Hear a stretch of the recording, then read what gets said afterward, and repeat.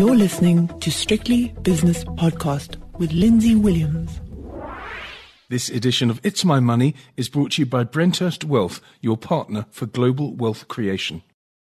It's time for It's My Money. It's My Money is brought to you every week by Brenthurst Wealth. Brenthurst Wealth has been voted SA's top boutique wealth manager in both 2017 and 2020 and is consistently in the top three. Today I'm speaking to Suzanne Houman in the Western Cape, and the headline is, Suzanne, make the most of offshore allowances. Now, there's different types of allowances with different types of legislation surrounding them. The one that you want to talk about, I think, is the SDA. Now, what is an SDA? Because that's another acronym that I have to put into my vocabulary. Afternoon, Lindsay and listeners. Thank you. Yes, the SDA basically stands for Single Discretionary Allowance. Previously, people talked about your travel allowance, and that's the 1 million rand that the South African residents or taxpayers get on an annual basis. Please let to know that this is from 1 January to the 31st of December, not the 1st of March to the 28th of February like a tax year. It's actually a calendar year. Okay. Now, what does that mean? So every year you get an extra million. What do you have to do with it? Do you have to prove that you have spent that million overseas for business purposes or travel or whatever it is? Because I noticed in the piece that you kindly sent me that you can't carry it over. For example, if you've only spent 650,000, you can't carry over another 350,000 to the next year. Is that correct? Correct. This is not transferable from year to year. So whatever you don't utilize within the current year, it's basically in inverted commas lost. So there's various things that you can do with your 1 million. Yes. Most South Africans or most investors invest this million rand or the better part of it every year in their offshore investments that we then help them with. Okay, so you don't have to say, right, I went to this London restaurant and this Paris restaurant and everything. It can be used for investments as well, which is obviously the main purpose of it. There's also another tiny little caveat there, Suzanne, which says that if you, for example, use your credit card to book your air tickets to go from Cape Town to London or wherever it is, that is included, or rather, that's deducted from the 1 million. I mean, it's a small point, but it's an important one.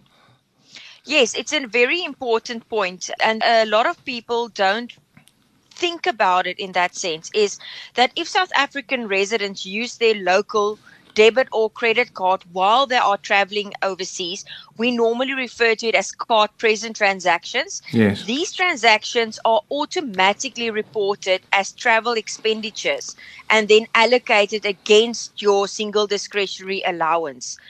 And then remember, in addition, where travel costs such as accommodation, for instance, bookings through Airbnb, etc., are paid for from South Africa but relate to your upcoming trips abroad, it is referred to as land arrangements, and that's also counting towards your SDA. So while you are traveling your overseas trip and you're booking hotels in Switzerland and here and there, those are all counting towards your SDA. So for frequent travelers and people that invest their maximum allowance on an annual basis, especially towards the latter part of each year, they need to make sure that they are still within that 1 million rand band, because they forget about these travel costs that they incur during the year. So for them, no, I haven't invested 1 million rand, but they forgot they spent 100,000 rand on traveling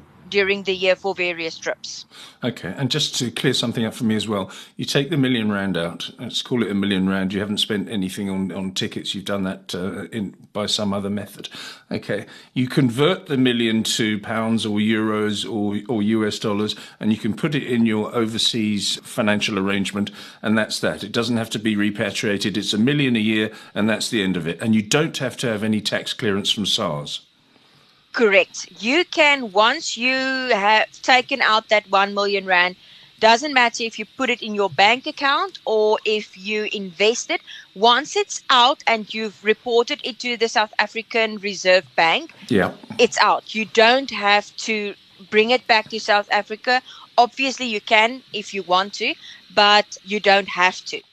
Okay, let's have a look at something slightly more substantial. You say South African residents With green barcoded ID documents or new ID cards, they can take up an annual amount of 10 million out of the country to utilise offshore, which requires tax clearance as opposed to the SDA to be obtained from SARS. However, the same person is also subject to an annual, that's what we're talking about now, the SDA. So the 10 million is different. It's subject to more scrutiny, Suzanne, but also a very, very useful amount. Yes, there are still quite a few South Africans that make use of this 10 million rand allowance, but it is a little bit more tricky because you have to go through the South African Revenue Service to apply for a FIA allowance, which is a tax clearance allowance in general terms, to repatriate this amount. And the same with the SDA. Once it's out, you don't have to bring it back. Some of the documentation and some of the needs that you require to apply for this tax clearance is source of funds. They look very stringently and strictly on what is the source of funds. You have to have proof of those funds. You have to show that the 10 million rand is actually available to you to invest. You can't apply for a 10 million rand tax clearance, but you don't have 10 million. You only have 6 million or 8 million. Then it's very unlikely that SARS will approve your foreign investment allowance.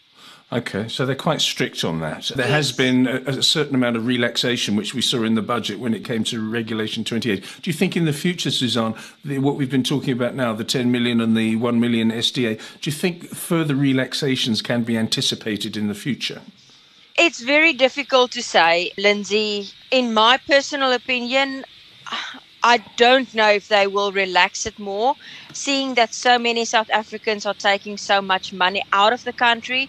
They might even rather restrict it again. You surely remember years ago, South Africans can only take out 1 million rand per annum, and then it got relaxed to 4 million, and it went up until the current 10 million. So South Africa might even try to restrict the amount of cash that's flowing out of the country.